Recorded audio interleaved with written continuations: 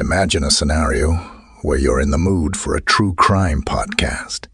You take out your headphones and press play on the first recommendation. You're excited to delve into an eerie and chilling case. Is someone missing? Is there a conspiracy about to be uncovered? As you listen to the beginning, you're met with a startling surprise. The podcast sucks. And now imagine that you're listening to a different podcast, one that exceeds your expectations. The storytelling is well done. The details are thoroughly researched. The music is chilling and unsettling. And then there's the best part. You get to listen to my deep and creepy voice. When you listen to Still Unsolved, you get to join us as we bring the true crime genre back to its roots. Every week, we highlight different cases of missing persons, wanted felons, unsolved murders, and the truly bizarre occurrences of life. Subscribe to Still Unsolved wherever you like to listen to your podcasts and join us. With your help, some of these cases may no longer be an unsolved mystery. You're listening to True Crime Feed.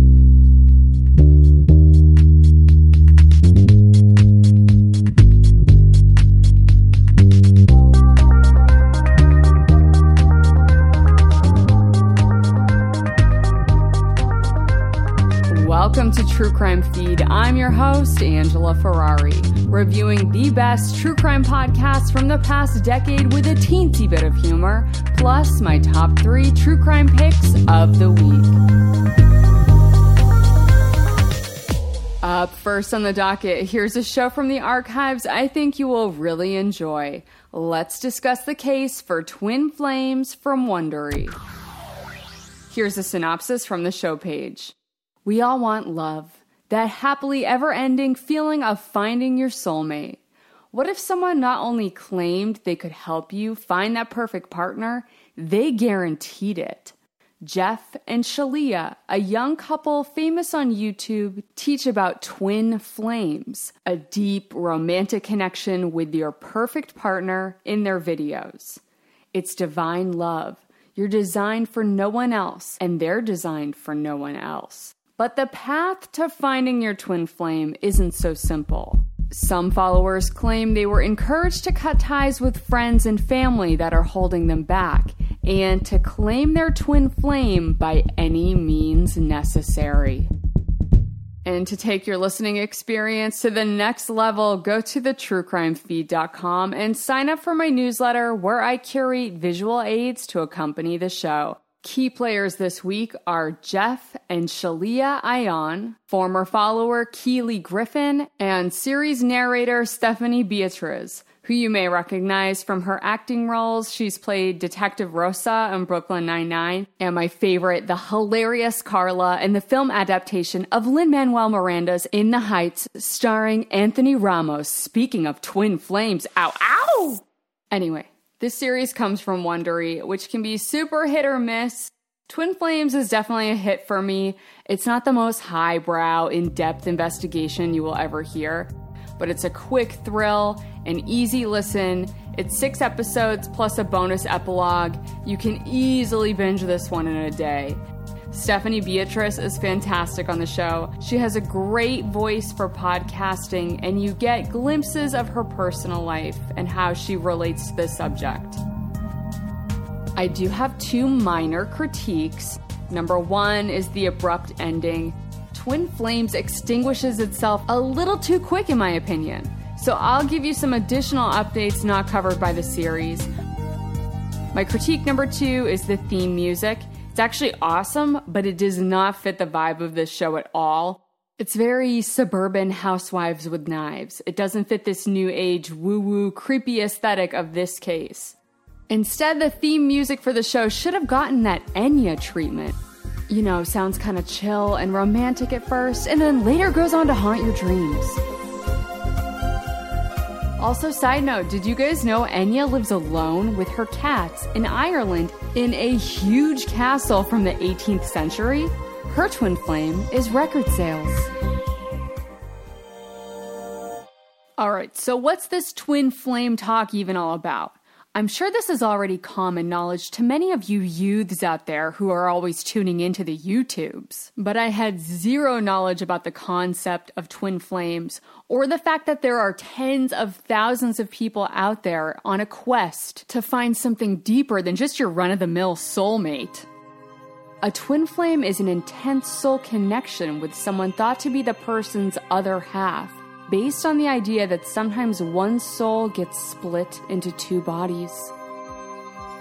So like if Guy Fieri met Girl Fieri and their souls joined together to form a harmonious union, and Flavortown becomes Super Tasty Nation in the eternal celestial kingdom.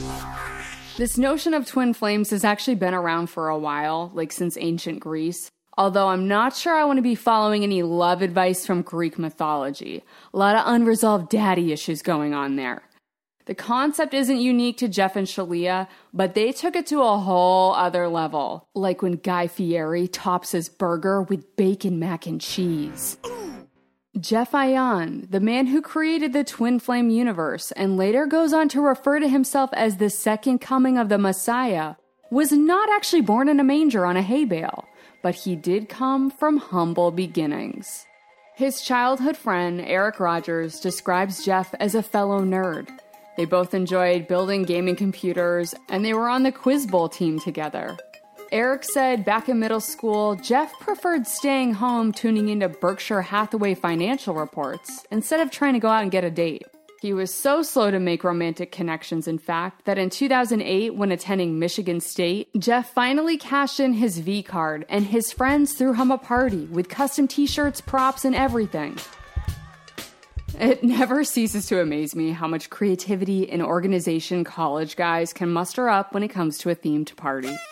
So Jeff finishes school with a business degree, but surprised his buddy Eric when he told him he had no plans for his next step. He left Michigan, selling off all of his possessions, and moves to California. Jeff gets a job at first in ad sales, but hated the corporate office culture. He became a vagabond for a while, hopping over to Hawaii, where he lived off bananas and ran a vegetarian Airbnb. Then Jeff crossed paths with Shalia. Shalia was a native of Canada, but relocated to Sedona, Arizona, where she was studying numerology, divination, and crystals. Jeff met Shalia through a mutual friend via Facebook, and Shalia introduced him to the idea of twin flames. They met in person, fell in love, and ran out of money. So in 2015, Jeff and Shalia moved to Michigan to move back in with Jeff's parents. Childhood friend Eric reconnects with Jeff at a party. Jeff is now sporting a man bun and speaking in platitudes and making very intense, deep eye contact. Kind of weird. And then Eric introduces himself to Shalia. She tells Eric she's an artist. And when he asks what kind of art she makes, Shalia wasn't sure. Well, all right then. Eric and his friends were very skeptical of how long Jeff's folks would tolerate him living with them. Jeff's dad was a first-generation American with traditional conservative Catholic views. He was hardworking and believed in financial responsibility. Let's just say Jeff had some opposing views. They only lasted about 2 weeks at home before Jeff and his dad had a major blow-up and they had to relocate. So Jeff asked his buddy Eric if he and Shalia could crash with him for a little while. Sure, Eric said. After all, Jeff was one of his oldest friends. He was happy to put him up, help him get on his feet. Eric even hooked Jeff up with a landscaping gig. That lasted a day. Eric returned home from work to see Jeff napping, and Eric asked, shouldn't you be at work? And Jeff said something like, yeah, I was really enjoyed digging my fingers into the earth and helping create for Divine Mother, but to be honest, I wasn't really vibing with the other coworkers, so I called it quitski. Jeff had other creative ideas for revenue streams anyway.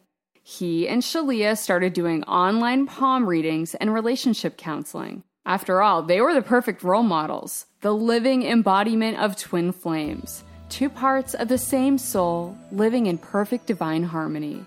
They had beaten the odds and found their way to each other via Facebook. And now they could share their love and hashtag relationship goals with the world on YouTube videos. They launched their first site, awakenintimacy.net.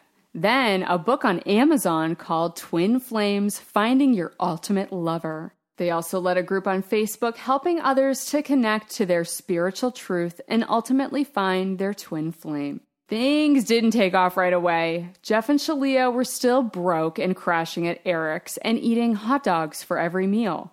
Literally, you guys, they ate hot dogs for every meal. Jeff refused to go out and get a, quote, real job. He didn't want to compromise his alternative lifestyle. Eric was starting to feel a little miffed. Eric had worked really hard for the things he had. For a guy in his 20s, he had a successful career and a nice home, and Jeff and Shalia were wearing out their welcome. One day, Eric saw a new YouTube video that Jeff posted, and it was clearly filmed in Eric's office on Eric's computer. Jeff was lecturing his viewers on how to manifest success, whether it's with your health, career, or relationships. After all, he gestures around the fancy office. Look at what I've been able to build and achieve for myself on my own terms, not following some lame-o traditional career path. Divine Mother has blessed me with all of this. He gestures around at the beautiful home filled with nice things. Yeah, that's right. Jeff passed off Eric's house as his own to his audience. The final straw came when Eric was out of town on a business trip and his phone started blowing up. Eric's friends were sharing links to Jeff's newest business venture, demanding to know if Eric was aware of this. Aware of what? Eric clicks on the link to see a video of Jeff preaching about his healing services. You see, according to Jeff, all physical ailments in the body are actually caused by mental trauma. And guess what, you guys? Jeff can use his sacred powers to heal you for a nominal fee. $50 for a headache and $15,000 to cure your cancer. Yeah, that was the last straw for Eric. He offered Jeff and Shalia money to leave.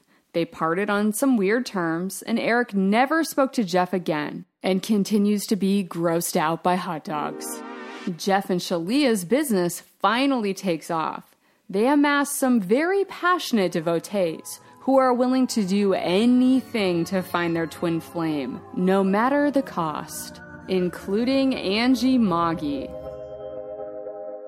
Angie is 41 at the time. She was a First Nation descent, living in Ontario, Canada, and working a government job. She's mostly happy with her life, but finding love has always been hard for her. She's never been married and only had a handful of really bad relationships.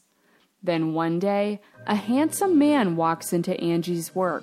A 22-year-old intern we'll call Ron, not his real name. Angie becomes infatuated. It feels like something has taken over her brain. Rationally, she knows it's crazy. He's almost 20 years younger than her, and an intern at that.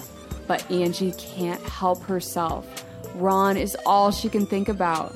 She finds ways to spend time with him. Smoke breaks, long lunches. They become friends. And she's having trouble reading the signs, feeling like she's getting some mixed signals from him.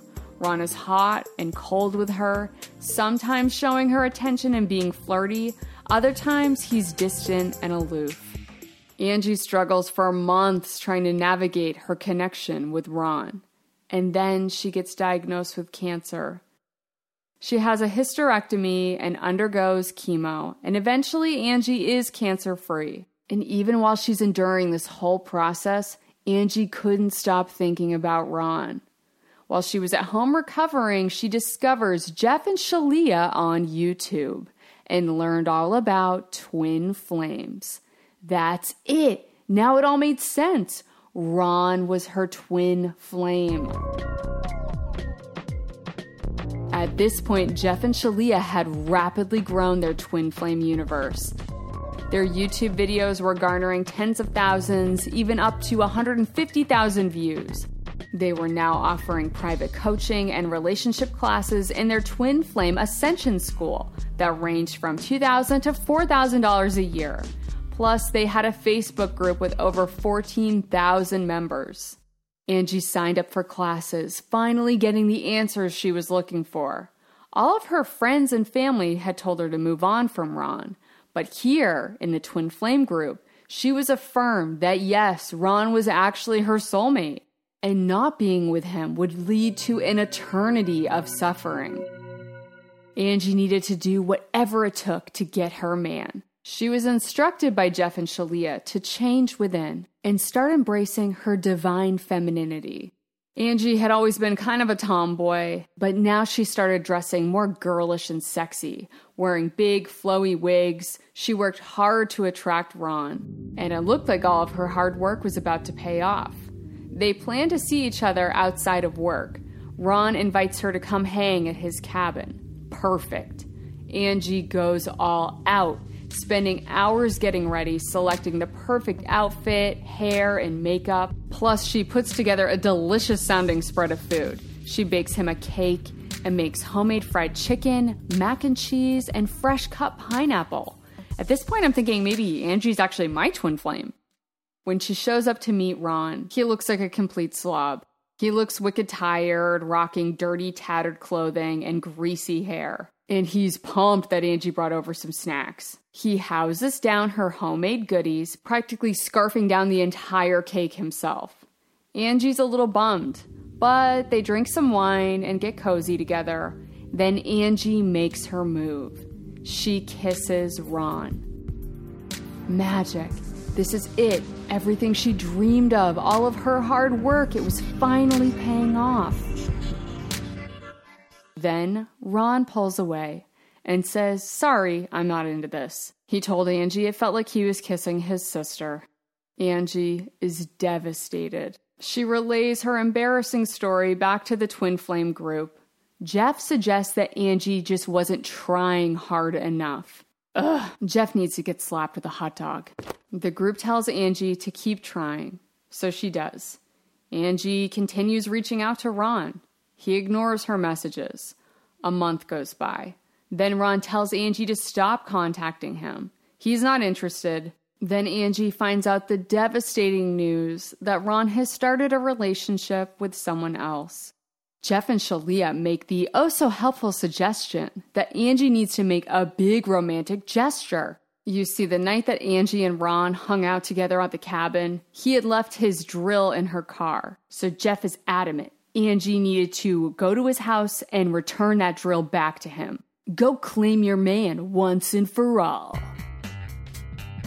Angie drives over to his house, drill in hand, and knocks on Ron's door. His little brother answers. Ron isn't home. It's kind of awkward, so she drops up the drill and leaves. Angie reports back to the Twin Flames group. Jeff chides her for blowing her chance, scolding her for wussing out. Then we meet someone from the Twin Flame universe who didn't wuss out. The group attracted followers who covered the whole wide spectrum. Some were socially awkward and inexperienced at love. Others had completely dysfunctional experiences and lacked the understanding of what it meant to be in a healthy, loving relationship. The community encouraged bad behavior. You must refuse to take no for an answer. Stalking, berating, and harassing your desired twin flame, that was all fair game. Getting rejected or even blocked was a badge of honor. It was just a sign you triggered your twin flame. They secretly want you, but they don't know what to do with all those strong, scary feelings of loving you. There were a lot of followers who were devastated because their twin flame was married and wouldn't leave their spouse for them.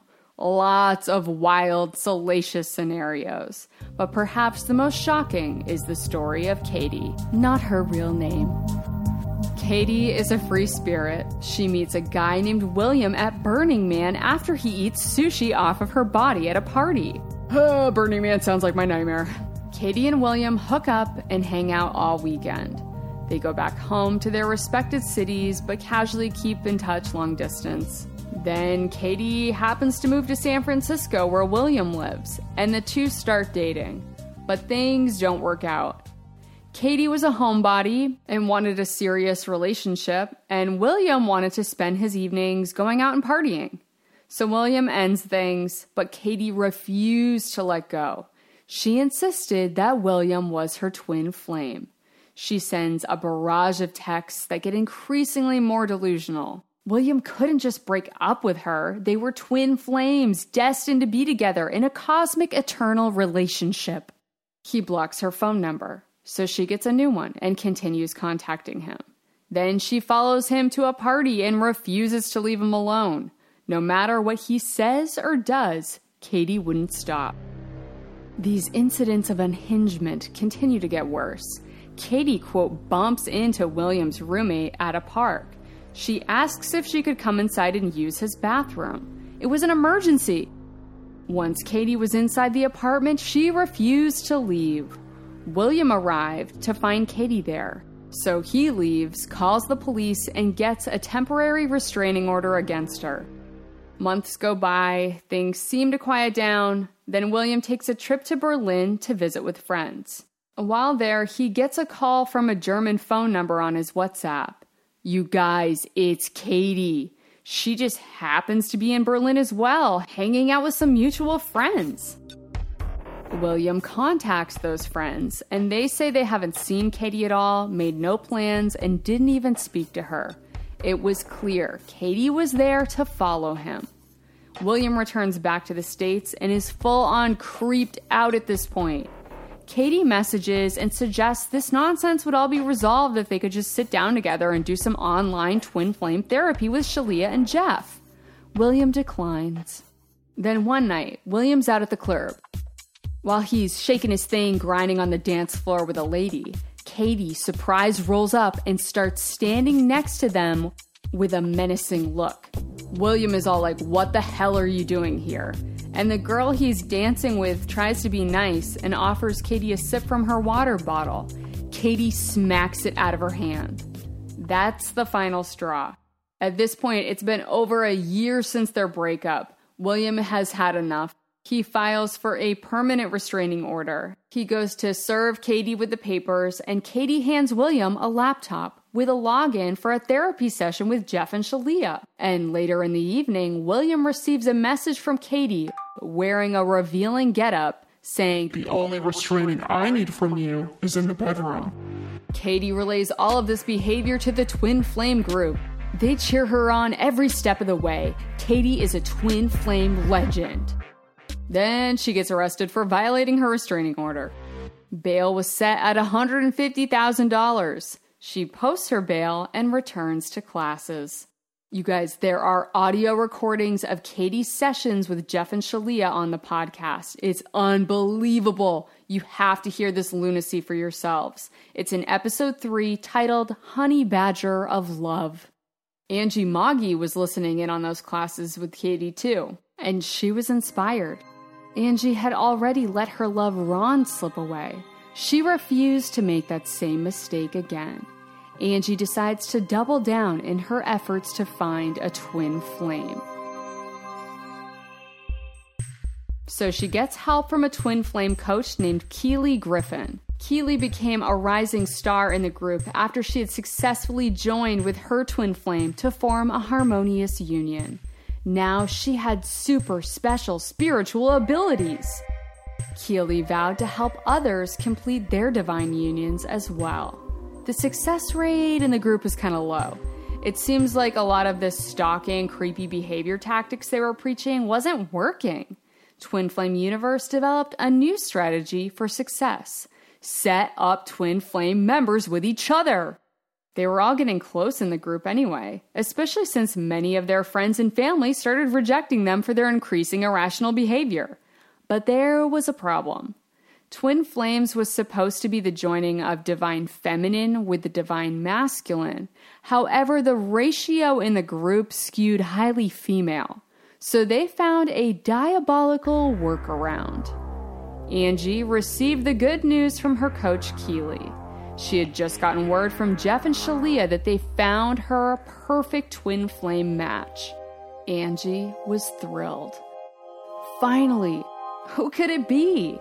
It was Angie's best friend and fellow group member, Victoria. Angie was devastated. She wasn't attracted to Victoria like that. She wasn't even really attracted to women. Victoria also preferred dudes and was not into this arrangement either. In addition to sexual incompatibility, their lifestyles and desires didn't line up either. Victoria wanted to live in the vibrant city of New Orleans and have kids. Angie wanted to live deep in the woods in a cabin, play board games, with no kids. Coach Keeley brushed it off. Angie and Victoria could overcome these deal breakers. They just needed to work at it. Angie, as you may remember when she first joined the group, had been encouraged to embrace her femininity and change her appearance to be more girly and sexy. Now she was being instructed to embrace her divine masculinity. So she cut off her hair, started dressing like a man, and even started going by the name Aja. Victoria was not having any of this. She eventually gets frustrated enough where she leaves the group, and Aja Angie is told to refuse to take no for an answer. Her behavior towards Victoria gets weird and stalkery and eventually blows up. She sacrificed so much for this misguided pursuit of love, only to lose her best friend. I felt really, really bad for Angie throughout this entire series, but I'm happy to report that she eventually left the group, found a really great therapist, and is doing well. But we're getting ahead of ourselves. Before Angie left, she had risen up the ranks in Twin Flame Universe. Even though she hadn't formed her own harmonious union, she had become a certified ascension coach and played a major role in the sales department. None of this was bringing her any actual financial success, but it was helping Jeff and Shalia make bank and grow their empire. At this point, they were living in a big mansion in Traverse City, Michigan, and cruising around in a fancy Porsche. A far cry from where they were 5 years ago, living off hot dogs and crashing in Buddy Eric's basement. Jeff even starts telling his believers that he is the second coming of Christ. He even grew out his hair and beard really long to look like those European depictions of Jesus, and proclaimed that, you see, even though Jesus came from the Middle East and historically most likely had very dark features, all of those depictions of a pale-skinned Jesus were not inaccurate. They were actually portraits of Jeff, and foretold the prophecy that he, Jeff Ion, was actually sent from heaven to rule on earth as the new Messiah, okay? Then, a writer from Vanity Fair magazine reaches out to Jeff and Shalia. She wants to interview them for a featured article. Jeff is pumped. This is going to spread his word all over the world. Soon everyone would be joining his Twin Flame universe. The article drops. It's scathing, laying out all the dirty details, accusations of exploiting vulnerable, lonely people for money, encouraging harassing behavior, profiting off members' unpaid labor, inflicting mental abuse on their followers by encouraging them to take drastic measures like changing their gender for love. The Vanity Fair article pretty much paints the picture that this is a cult. Key members like Keeley quit the group, and Jeff and Shalia issue a 4-page open letter in response, stating that the Vanity Fair article and all of the other negative claims were actually cyberbullying. There have been more negative articles written about them, and a docuseries slated to come out soon, plus lots and lots of opinions from ex-members on Reddit. But after that initial hit, the group appears to be unscathed. At the time of this recording, September 2023, their website is still live and they still claim that they can help people find their soul connection. They even have a juicy FAQ page that helps clear up the false narratives put out by the media and gives you the real truth about the Twin Flames universe and Jeff and Shalia's amazing work. When I looked them up on Facebook, there are actually several Twin Flame-based groups with large followings. Jeff and Shalia's group currently has over 43,000 active members. So obviously many folks out there have a positive connection to the idea of twin flames, which kind of gives me pause, you know. Maybe I'm being too judgy and need to separate my personal negative thoughts about Jeff and Shalia from the concept of twin flames. There are many out there who strongly believe in divine, romantic, spiritual love, and they're on that journey to find it. I think as long as you're not hurting yourself or anyone else in the process, go for it. Maybe you're right. Maybe I should go for it too and stop waiting for Anthony Ramos to make the first move and slide into his DMs. Although I'm having a really hard time choosing between him and Keith Morrison. Man, love is so confusing. One thing I can say for sure, though, is Jeff is not the Messiah.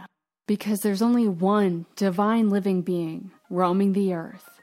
And she lives in a castle in Ireland with her cats. And her name is Enya. Aw yeah, as the youths say, that was fire. I love exploring this topic and thinking about how much the concept of love has changed over the years with the birth of the internet. I mean, how would Jeff and Shalia have found their disciples or even each other without Facebook?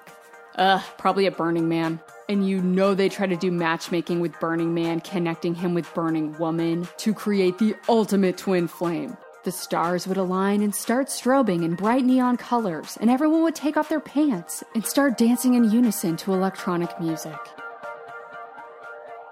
Is that the ultimate goal here?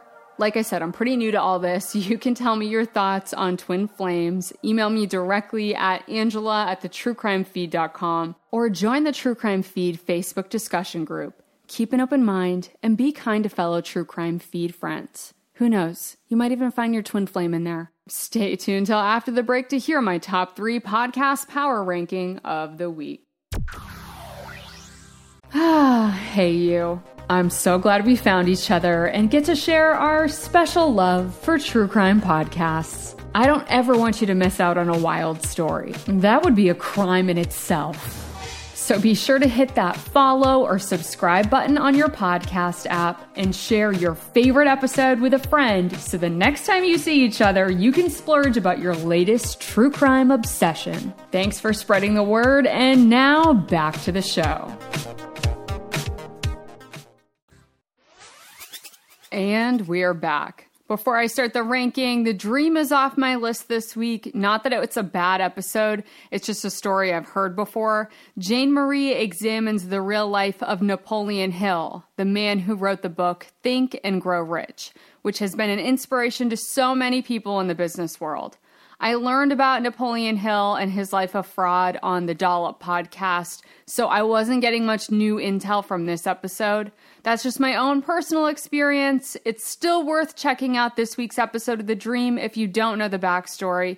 And so with that out of the way, let's get down to business. Here are the 3 shows currently trending that I think are worth a listen. I present to you this week's podcast power ranking. At the number 3 spot, we have Magnificent Jerk. Here's a synopsis from the show page. On the last day of her grandmother's life, journalist Maya Lynn Sugarman finds a box of forgotten screenplays that sets her on a journey to uncover the truth about their author, her late Uncle Galen. She discovers that he was the leader of a Chinese gang, that he went to jail, and in a final twist, that he poured his life story into a screenplay that was turned into a 90s Hollywood action movie, starring Rob Lowe, Burt Reynolds, and Ice-T. Okay, so on this latest episode, Maya discovers the transcripts from the trial that sent Galen to prison, and she also tracks down the woman who inspired the love interest in Galen's screenplay, a lounge singer with a heart of gold. Maya's investigation is reminiscent of that movie Big Fish to me, where the son discovers many of his father's tall tales were based on real people and events. Such an amazing story. So far, I'm having a magnificent time with Magnificent Jerk. At the number 2 spot, we have Exposed Cover-Up at Columbia University. Here's a rundown from the show page. He was a trusted OBGYN working inside one of the most prestigious universities in the world, an Ivy League school that is home to Nobel Prize winners and medical all-stars. Yet behind closed doors, Dr. Robert Haddon assaulted hundreds, perhaps thousands of unsuspecting patients. When it looked like no one in the world would be held accountable, their survivors engage in a decade-long fight for justice. From the team behind the hit series Dr. Death, host and medical journalist Laura Beale unfurls the story of Dr. Haddon's horrific behavior and the ensuing cover-up. It's a story of power, who has it, how they use it, and what it takes to get it back. Again, this is a Laura Beale joint, so right away you know you're in good hands. The subject matter is very painful to listen to, but the people speaking up in the story are treated with great care and respect. Robert Haddon is a monster. I'm thankful that he is being held accountable, but I'm really glad Laura is going even deeper into the Columbia University cover-up, because this isn't simply one bad apple. This is a prevalent issue.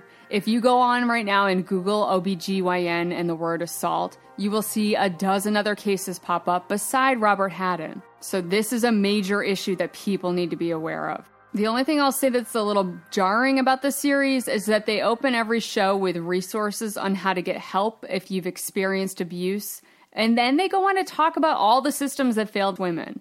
If you can get through these awful, emotionally draining moments, you will also be treated to moments of triumph.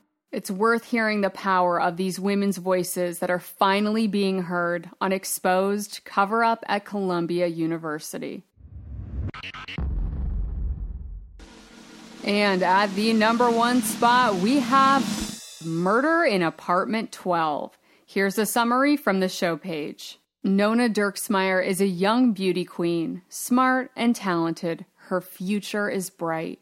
But just days before her 20th birthday, Nona is murdered in her apartment. Police quickly decide their primary suspect is the young man who found her, her boyfriend, Kevin. After all, his bloody palm print is at the crime scene. Case closed? Not by a long shot. In Dateline's latest original podcast series, Keith Morrison tells the story of 3 trials, 2 suspects, and 1 small town where things are not always what they seem. Yeah, we are in for it with this one. Honestly, I was hooked just from the coming up on teasers. I've tuned into the first 2 episodes and was on the edge of my seat the whole time. I can't wait to hear where this one goes. Also, primo Keith Morrison, and it looks like we're in for a wild, twisty ride before we find out the truth on Murder in Apartment 12. Keith Morrison, marry me! Now for my miss of the week. We have The Murder Sheet. Here's a synopsis from the show page.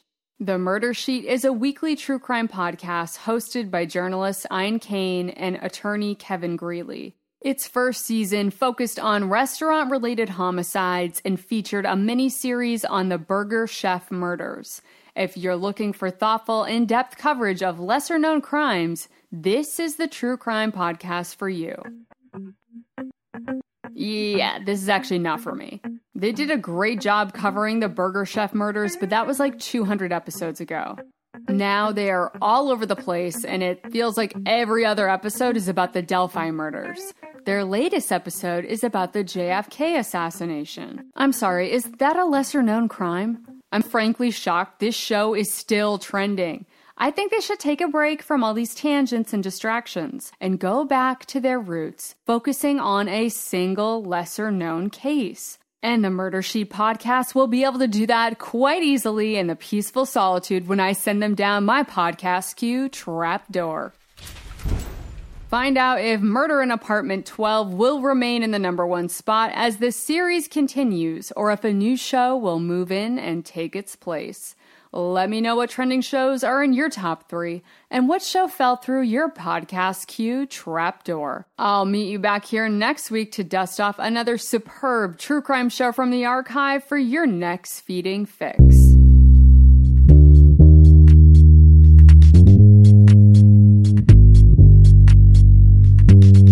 That's all for today's True Crime Feed.